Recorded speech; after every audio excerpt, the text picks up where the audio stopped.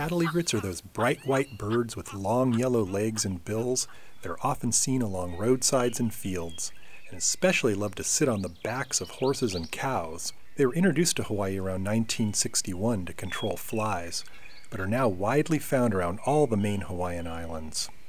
Cattle egrets forage for just about any animal they can swallow, but are considered harmful as they can be flight hazards at airports and are nest predators for some native Hawaiian water birds. You can often hear the calls of cattle egrets as they fly overhead in flocks to their roosting areas at the end of each day.